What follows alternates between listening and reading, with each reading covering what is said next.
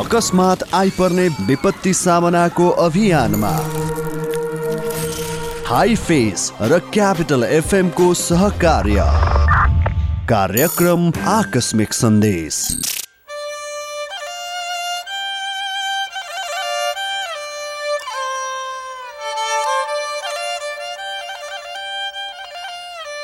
नमस्कार, आकस्मिक सन्देशमा स्वागत छ। म कृष्ण तिमल सिन्हा। आकस्मिक सन्देश Himalayan Institute of Fire and Emergency Services हाइफेससँगको सहकार्यमा क्यापिटल मिडिया ग्रुपले तयार पारेको विशेष प्रस्तुति हो। सम्भावित जोखिमबाट बच्न र बचाउन सक्ने समुदाय निर्माण गर्नु हाम्रो अभियान हो। विपदमा हुने क्षति न्यूनीकरणमा जुट्न समुदायलाई अभिप्रेरित गर्नु हाम्रो लक्ष्य हो, जसका लागि हामी विपत्तिको प्रभावकारी सामना तथा जोखिम व्यवस्थापनसँग सम्बन्धित सिप बढाउनका लागि लगातार केन्द्रित रहँदै आएका छौँ। कार्यक्रमको सुरुमा विपत्तिजन्य घटना विभेद।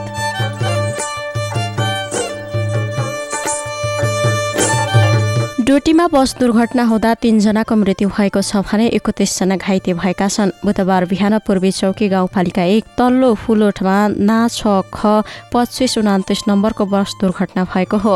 भारतबाट फर्केका 34 जना यात्री बसेको बस धनगढीबाट असम जाने क्रममा दुर्घटना भएको डोटीका प्रहरी नायब परीक्षक इन्द्र बहादुर मल्लले जानकारी दिनुभएको छ। जिल्ला प्रहरी कार्यालय डोटीका अनुसार दुर्घटनामा परि मृत्यु हुनेमा चौरपाटी गाउँपालिका 7 मार्को अछामका बसका सहचालक समेत रहेका 31 वर्षीय टीकाराम विक, सान्नीगढी जयगढ गाउँपालिका 3 धामी गाउँका 60 वर्षीय पदम साउद र साभीबगर नगरपालिका 2 घर भई हाल कैलाली नारायणपुर 4 बस्ने 55 वर्षीय लक्ष्मीमादेवी विक रहेका छन्। घाइतेहरूको अहिले जिल्ला अस्पताल डोटीमा उपचार भइरहेको छ। उनीहरूमध्ये 12 जनालाई धनगढी र नेपालगञ्ज रेफर गरिएको छ।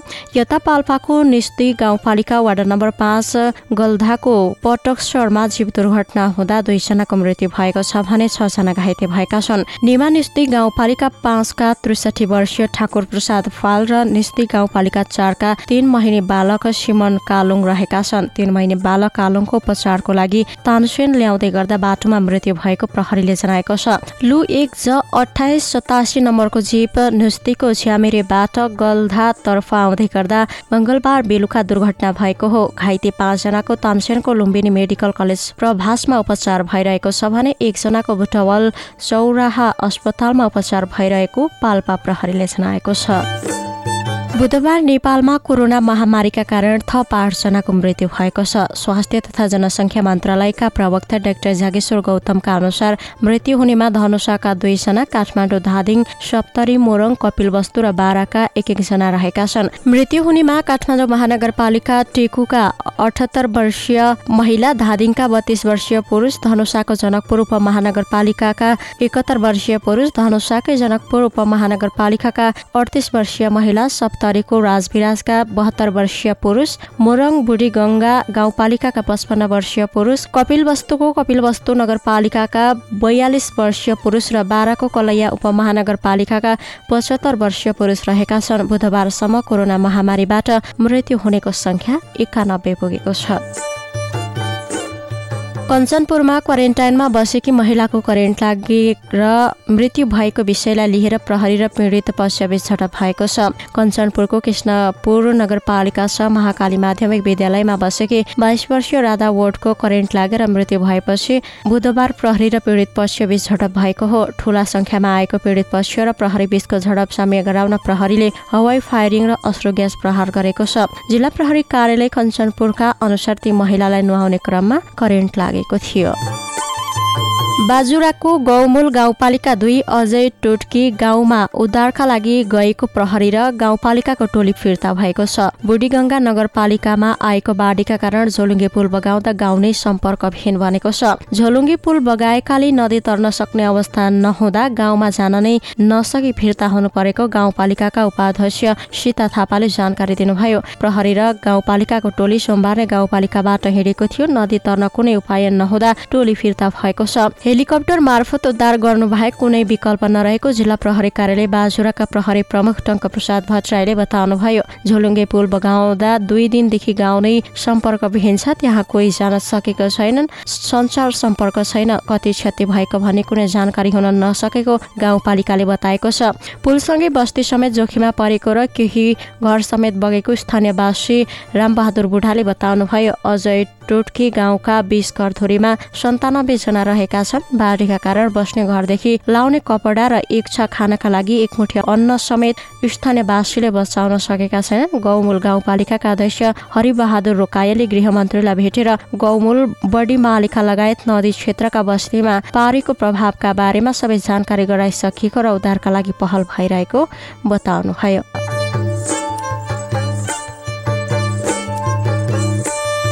कोरोनाको महामारी अहिले तीव्रताका साथ समुदाय स्तरमा समूहमा फैलिसकेको छ। त्यसैले भौतिक दूरी कायम गरौँ। त्यस्तो सम्भावना नभएको स्थानमा अनिवार्य रूपमा मुख ढाक्ने लुगा अर्थात् मापदण्ड अनुसारको मास्क लगाऊँ र हरेक स्थानमा जाँदा मास्क प्रयोग गरौँ। विज्ञहरूका अनुसार एउटा कपडाको सामान्य मास्कले पनि कोरोना भाइरसको सङ्क्रमण भएको तर लक्षण नदेखिएको व्यक्तिबाट उक्त भाइरस फैलने गतिलाई सुस्त बनाउन सहयोग गर्छ। त्यस्तो मास्क सर्जिकल वा विशिष्ट खालको हुनुपर्छ भन्ने तोकिएको छैन। सामान्य कपडाको मास्कले पनि काम चल्छ तर उपलब्ध भएसम्म सर्जिकल मास्क गुणस्तरीय मास्क प्रयोग गरौँ। मुख ढाक्ने प्रयोजनका लागि प्रयोग भएको मास्क अथवा कपडा नियमित रूपमा साबुन पानीले धुने बानी बसालौँ। मास्क मुखबाट हटाउँदा सावधानी अपनाऊ। आँखा, नाक, मुख नछोइकन मास्क खोलौँ र हरेक पटक मास्क खोलिसके पछाडि साबुन पानीले नियमित हात धुने बानी बसालौँ। हात धुन सम्भव छैन भने नियमित रूपमा अल्कोहल भएको सेनिटाइजर प्रयोग गरौँ। खोकेपछि र हाक्छ्यौँ गरेपछि सङ्क्रमितको हेरचाह गरिसके पछाडि खाना पकाउनु अघि र खाना पकाइसकेपछि खाना खानु अघि चर्पीको प्रयोग गरेपछि हात मैलो भएपछि फोहोर मैला छोएपछि र जनावरहरू चलाएपछि तत्काल साबुन पानीले हात धुने बानी बसाल्नुहोस्। खोकी लागिराखेको वा हाक्छ्यौँ गरिराखेको व्यक्तिबाट कम्तीमा 1 मिटर अर्थात् 3 फिटको दूरी कायम गर्नुहोस्। हातले आँखा, नाक वा मुख छुनु र सार्वजनिक स्थानमा थुक्नु पनि हानिकारक हुन्छ। त्यसैले सावधानी अपनाउनुहोस्। खोक्दा अथवा हाक्छ्यौँ गर्दा सधैँ मुख र नाक टिस्यु पेपरले वा हातको पाखुरा दोबारेर छेक्ने गरौँ। त्यसरी प्रयोग गरेको टिस्यु पेपर तुरुन्तै सुरक्षित स्थानमा विसर्जन गरौँ र तत्कालै साबुन पानीले हात धौँ। यदि कोरोनासँग मिल्दोजुल्दो लक्षण महसुस गर्नुभएको छ भने अरू मानिसहरूसँगको सम्पर्कलाई तत्कालै पन्छाउने गर्नुहोस्। अस्वस्थ महसुस भयो, टाउको दुख्यो, रुगा लाग्यो अथवा यी र यस्ता सामान्य लक्षण देखा पर्यो भने घरमै बस्ने बानी बसाल्नुहोस्। ज्वरो, खोकी तथा सास फेर्न गाह्रो हुने जस्ता गम्भीर लक्षण देखा परेमा तुरुन्त नजिकको स्वास्थ्य संस्था वा चिकित्सकको सम्पर्कमा जानुहोस्। तपाईँले हालसालै भेटेका व्यक्तिहरू तथा आफूले यात्रा गरेको सही विवरण लेखेर अधिकारीहरूलाई तत्कालै बुझाउनुहोस्। यसले अन्य सङ्क्रमित व्यक्तिलाई खोजेर यो सङ्क्रमण अरू फैलिन नदिनका लागि मद्दत पुग्छ। किनकि अहिले यात्रा विवरण नभएका अथवा यात्रा विवरण लुकाउने बिरामीको चाप देशैभरि बढिराखेको छ। कोभिड-19 का बारेमा आधिकारिक तहबाट जारी हुने दैनिक सूचना र प्रगतिका बारेमा जानकारी राख्नुहोस् र त्यसलाई परिपालना गर्नुहोस्। हामीले लगाएको रबरको पन्जामा पनि कोरोना भाइरस टाँसिन सक्छ, जुन हामीले अनुहार छुँदा सजिलै सर्न सक्छ। त्यसैले यसतर्फ पनि सचेतना अपनाउनुहोस्। अहिले सार्वजनिक यातायात र सार्वजनिक गतिविधिबाट तीव्रताका साथ कोरोना भाइरस फैलिराखेको छ। त्यसैले सावधानी अपनाऊ। सम्भव भएसम्म सुरक्षित विकल्प प्रयोग गरौँ।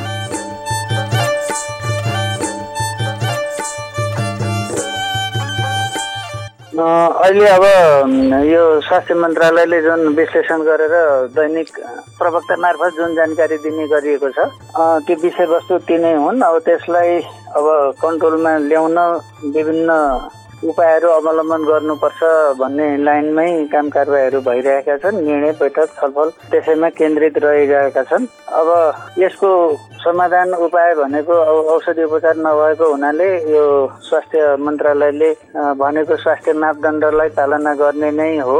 अब त्यसमा 3टा कुराहरू भनिएको छ। यो मास्क लगाउने, भौतिक दूरी कायम गर्ने र हात धुने वा सेनिटाइजरको प्रयोग गर्ने। यसैलाई चाहिँ अवलम्बन गरियो भने यसबाट चाहिँ हामी सुरक्षित हुन सक्छौँ भन्ने, त्यसैलाई पालना नभएको नगरेको अथवा चाहिँ ती सर्न संक्रमण बढ्न सक्ने खालका क्रियाकलापहरू अलिकति नियन्त्रण गर्नुपर्छ भन्ने लाइनमा नै काम कारबाहीहरू अगाडि बढाइएको छ। जस्तो पछिल्लो समय यो विशेष गरी जनस्तरबाट पनि एक खालको लापरवाही देखिरहेको भनेर भनिन्छ, अनि सँगसँगै सरकारी स्तरबाट पनि यो परीक्षणहरू गर्ने कुरामा चाहिँ पर्याप्त परीक्षण भइरहेको छैन भन्ने खालका टीका टिप्पणीहरू पनि भइरहेका छन्। यसलाई कसरी हेर्नुहुन्छ तपाईँ?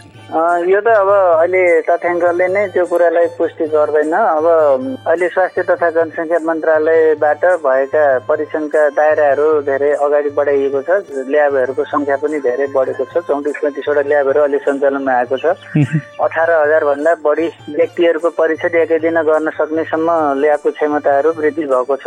क्रमशः परीक्षणको दायरा त बढाइराखेकै छ। संक्रमण बढी फेला परेको ठाउँहरूमा कन्ट्याक्ट टेस्टिङ र परीक्षणको कामहरू भइराखेको छ। शङ्कास्पद ठाउँहरूलाई गर्दै जाने त्यो भइराखेको छ। जस्तो यो अहिले पछिल्लो समय विशेष गरी यो प्रदेश नम्बर 2 मा अलिक समस्या देखिरहेको जस्तो देखिन्छ। अनि अर्को विषय यो विशेष गरी प्रदेश नम्बर 2 सरकारले चाहिँ अलिकति केन्द्रबाट हामीलाई असहयोग भयो यो कोरोना विरुद्धको लडाइँमा भन्ने खालको कुराहरू पनि आइरहेको छ नि।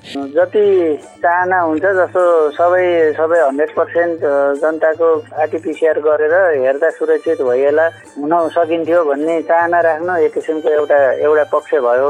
अनि अर्को चाहिँ होम आइसोलेसनको कुरा गर्नुभयो। यो स्वास्थ्य प्रोटोकल स्वास्थ्य मापदण्डमा संक्रमण नभएका व्यक्तिहरू सुरक्षित रूपमा आइसोलेसनमा घरमा बस्न सकिने हो भने बस्न पाउने भन्ने प्रोटोकल पनि बनाएको छ, पास गरेको छ।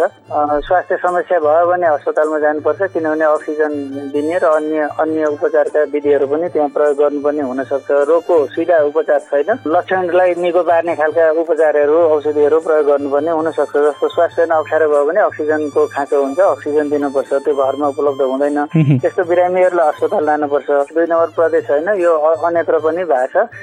काठमाडौँमा पनि लगभग अब हस्पिटलका बेडहरू भरिँदै गएका छन्। यसको लागि सरकारले अब निजी अस्पताल वा मेडिकल कलेजका बेडहरू जुन उहाँहरूको निजी स्वामित्वका बेडहरू लिएर अब यसलाई चाहिँ दायरा बढाउने भनेर निर्णय गरिसकेको अवस्था छ र कार्यान्वयनको लागि बजेट सहित सम्बन्धित प्रदेशहरूमा पैसा पनि पठाएको छ।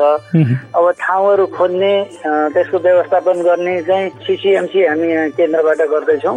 अब त्यसरी कुनै प्रदेशलाई भयो वा भएन अथवा यस्तो सहयोग भयो अथवा हेला गर्यो अथवा माया गर्यो भन्ने त्यस्तो अवस्था होइन। अब आफूले चाहेको जति हुन सकेन भन्ने गुनासो चाहिँ हुनसक्छ।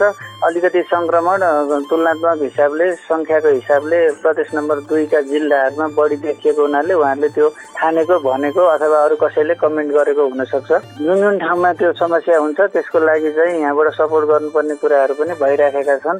अब देशको वर्तमान अवस्था, साधन स्रोतको अवस्था, जनशक्तिको अवस्था यी सबैलाई मध्यनजर गरेर पुगेसम्म थप व्यवस्थाहरू त्यो जोखिमका बढी भएका स्थानहरूमा फोकस गरेर पठाउने कामहरू भइराखेको छ। जस्तो यो वीरगञ्जकै कुरा गर्दाखेरि पर्सामा केही दिन अगाडि त्यहाँका स्थानीय बासिन्दाहरूले आन्दोलन पनि गर्नुपर्ने स्थिति आयो। जस्तो कि यो कोभिडमा मात्रै सरकारको ध्यान जाँदाखेरि अन्य रोगका बिरामीहरूले चाहिँ अकालमै ज्यान गुमाउनु पर्ने अवस्था पनि आयो भनेर उनीहरू असन्तुष्ट पनि देखिए। त्यो खालको घटना पनि त्यहाँ घटेको थियो होइन। यसको व्यवस्थापन अब कसरी हुन्छ? कोभिडको लाई नियन्त्रण गर्दै अब नन कोभिडका अन्य बिरामीहरूको उपचार पनि समानान्तर रूपमा गर्नुपर्ने हुन्छ।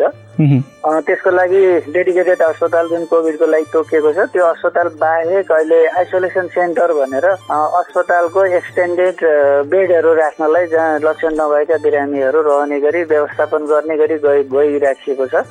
र अब अन्य अस्पतालहरू बाँकी अस्पतालहरूमा नियमित स्वास्थ्यको जाँच गर्नलाई नियमित अस्पतालहरूमा गरिएको छ। अब यता कता ज्वरो आएको बिरामी छ भने अस्पतालले चाहिँ कोभिड होला भन्ने शंका गरेर कोभिडमा पहिला जाने पठाउने अथवा त्यो कोभिडकै अस्पतालमा जाँदा पनि यहाँ ठाउँ छैन भनेर अन्यत्र पठाउने यस्ता गुनासाहरू आइरहेका छन्। त्यसलाई निराकरण गर्न स्वास्थ्य तथा जनसङ्ख्या मन्त्रालयलाई थप अस्पतालको चाहिँ व्यवस्था मिलाउन नेपाल सरकारले निर्णय गरिसकेको छ। सो अनुसार अब थप बेड र थप अस्पतालको व्यवस्थापनमा जुट्ने प्रक्रिया अगाडि बढिसकेको छ। जस्तो यो नेपाल सरकारले यो विदेशमा अलपत्र रहेका नेपालीहरूको उद्धार गर्ने जुन यो योजना ल्यायो होइन, जस्तो यसरी उद्धार गरिरहँदाखेरि विदेशमा अत्याधिक समस्या परेका नागरिकहरूको चाहिँ उद्धार भएन, जसले चाहिँ यो हवाई यात्राको लागि चाहिँ भाडासम्म तिर्न सक्ने जसको हैसियत थिएन उनीहरूको चाहिँ उद्धार हुन सकेन भन्ने खालको गुनासो पनि देखियो नि बिचमा। त्यस्तो गुनासो अहिले छैन। पहिला तपाईँले भने जस्तो अब ल्याउनै पर्ने उद्धार गर्नुपर्ने व्यक्तिहरू अलपत्र भयो ल्याउनु पर्यो भन्ने र त्यस्तो अलपत्र परेको नेपाली नागरिकहरूले दूतावासमा चाहिँ घेराउ गर्ने अब आफ्नो मागहरू राख्ने कामहरू पनि सुरु भएको थियो। तर नेपाल सरकारले विदेशबाट ल्याउने व्यक्तिहरूको उद्धार गर्नेलाई जुन खुला गरिसकेपछि आजसम्म 50,000 हाराहारी व्यक्तिहरूको उद्धार भइसकेको छ। जो तपाईँले प्रश्न उठाउनुभयो आउनै नसक्ने पैसै नभएको मान्छेहरू कसरी आउँछन्, त्यसको लागि नेपाल सरकारले कार्यविधि पारित गरेर यो श्रम स्वीकृति लिएर नेपालबाट विदेशमा काममा जाने व्यक्तिहरू नेपाली नागरिकहरू जोलाई सम्बन्धित कम्पनी वा सम्बन्धित देशबाट फिर्ता पठाउने काम भएको छैन, ती व्यक्तिहरूलाई यो वैदेशिक रोजगार कल्याणकारी कोषबाट बेहोर्ने गरी खर्च बेहोर्ने गरी निर्देशिका जारी भइसकेको छ र डाटा कलेक्सनको काम पनि भइराखेको छ। यता आउने कम्पनीले पठाउने र सरकारले पठाउने व्यक्तिहरूलाई ल्याउने काम पनि भइराखेको छ। व्यक्तिहरूलाई ल्याउने चाहिँ अहिले डाटा कलेक्सनको रूपमा छ, निर्णय भइसकेको छ, उहाँहरू आउन पाउनुहुन्छ।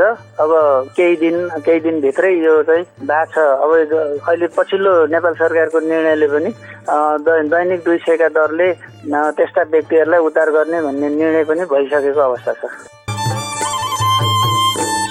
हवस् त, Himalayan Institute of Fire and Emergency Services हाइफेजसँगको सहकारीमा तयार क्यापिटल मिडिया ग्रुपको विशेष प्रस्तुति आकस्मिक सन्देशको आजको समय सकिएको छ। कार्यक्रम उत्पादन सहकर्मी प्रतीक न्यौपाने, समीसा नेपाली, प्राविधिक मित्र विश्वराज विष्टका साथ म कृष्ण तिमल सिन्हा बिदा हुन्छु। भोगेको विपत्ति कहिल्यै नबिर्सौँ, विपत्तिबाट पाठ सिकौँ र क्षति दोहोरिन नदिउँ। नमस्कार।